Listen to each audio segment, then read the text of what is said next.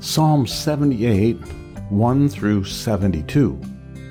Devotional focus verse. For he, God, established a testimony in Jacob, and appointed a law in Israel, which he commanded our fathers, that they should make them known to their children, that the generation to come might know them, even the children which should be born, who should arise and declare them to their children. Psalm 78, 5 and 6. 10-year-old Patrick was blessed to be born into a Christian home where both parents are serving the Lord. His grandparents also are Christians, and his great-grandparents and great-great-grandparents were also followers of Christ.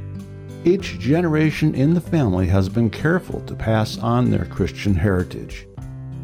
Recently, Patrick and his classmates were instructed to write an essay about someone they admire.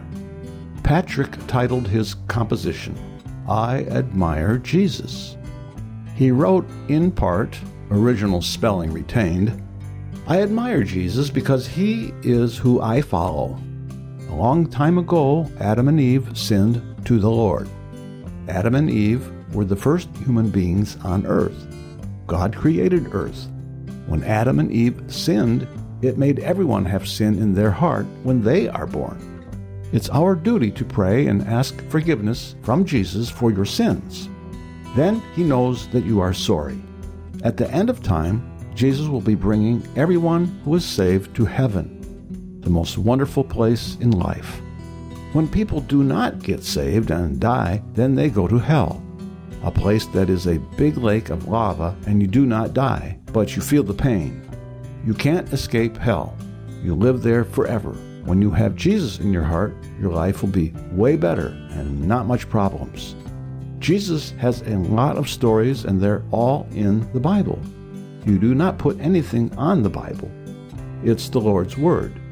Do not stack away the Bible. You need to be close to the Lord. So get saved and closer to the Lord. You will have a good life. Read the Bible and pray every day. That is a lot of theology expressed in one short essay. Clearly, Patrick has been absorbing what is taught him. In our focus verse, the psalmist reminded Israel that each generation should make known to their children God's commandments so they would not be lost or forgotten from generation to generation. God's statutes are designed to bring happiness and fulfillment through righteous living. His desire is for parents to instruct their children in how to implement God's will in their daily lives. If parents will strive to fulfill this responsibility, their children and grandchildren will learn about God's plan of salvation and the blessings that come with obeying His commandments. Patrick's essay is clear proof of that. Children learn a great deal from the example their parents set before them, in both word and deed. Repetition also plays a big role, making it essential to regularly take them to Sunday school and church, and to point to God's Word as the guideline for making decisions and choices. Repeat it often. Live it before them. Our children are the most important mission field we have. Background information.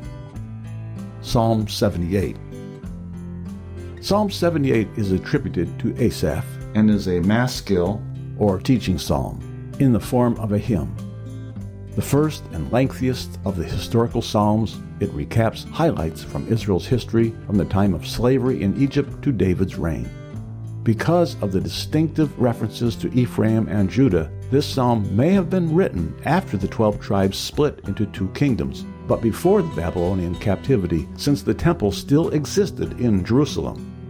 The psalm stresses that disobedience always results in judgment, and that each generation must pass on God's commandments to the next, so they will not forget God and repeat the failures of their ancestors.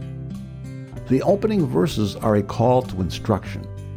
In them, the psalmist pled with his people to pay close attention as he recounted the comparison of Israel's history to make known the dark sayings, riddles or allegorical stories, of ancient wisdom imparted by their forefathers. Verse 5 establishes the authority for the psalmist's teaching. He, God, was the one who appointed the law for Israel. Verses 6 through 8 provide 6 reasons why parents are to teach their children the things of God. Verses 9 through 11 single out the children of Ephraim for special rebuke, since Ephraim was the leading tribe of the northern kingdom. It was often used to reference the entire nation. 3 reasons are given. They fled in the day of battle, they rejected the covenant of God, and they forgot what he had done for them. Verse 12 begins the summary of God's awe-inspiring works on Israel's behalf when he delivered them from bondage in Egypt. The field of Zoan likely referred to the region in Lower Egypt where the Israelites lived. The psalmist then recited a litany of occurrences in which Israel's conduct was faithless and vacillating, although at times divine judgment brought temporary repentance.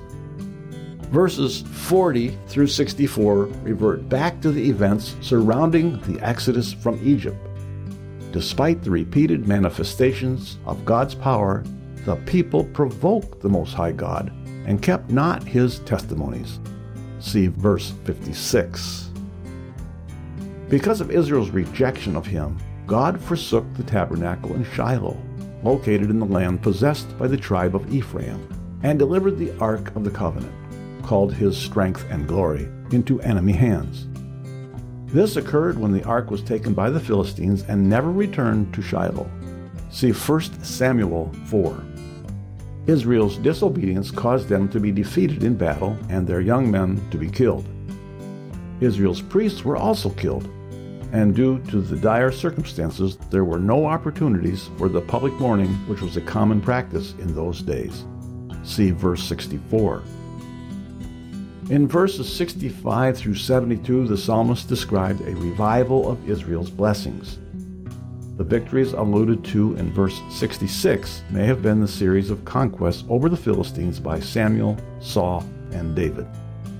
God rejected Ephraim as the location for his tabernacle and instead chose Mount Zion, Jerusalem, located in Judah, where he established his sanctuary. Conclusion. If we set a godly example and faithfully teach our children from the Word of God, they will understand the necessity of following his will in their lives and will be prepared to transmit the same instruction to the next generation.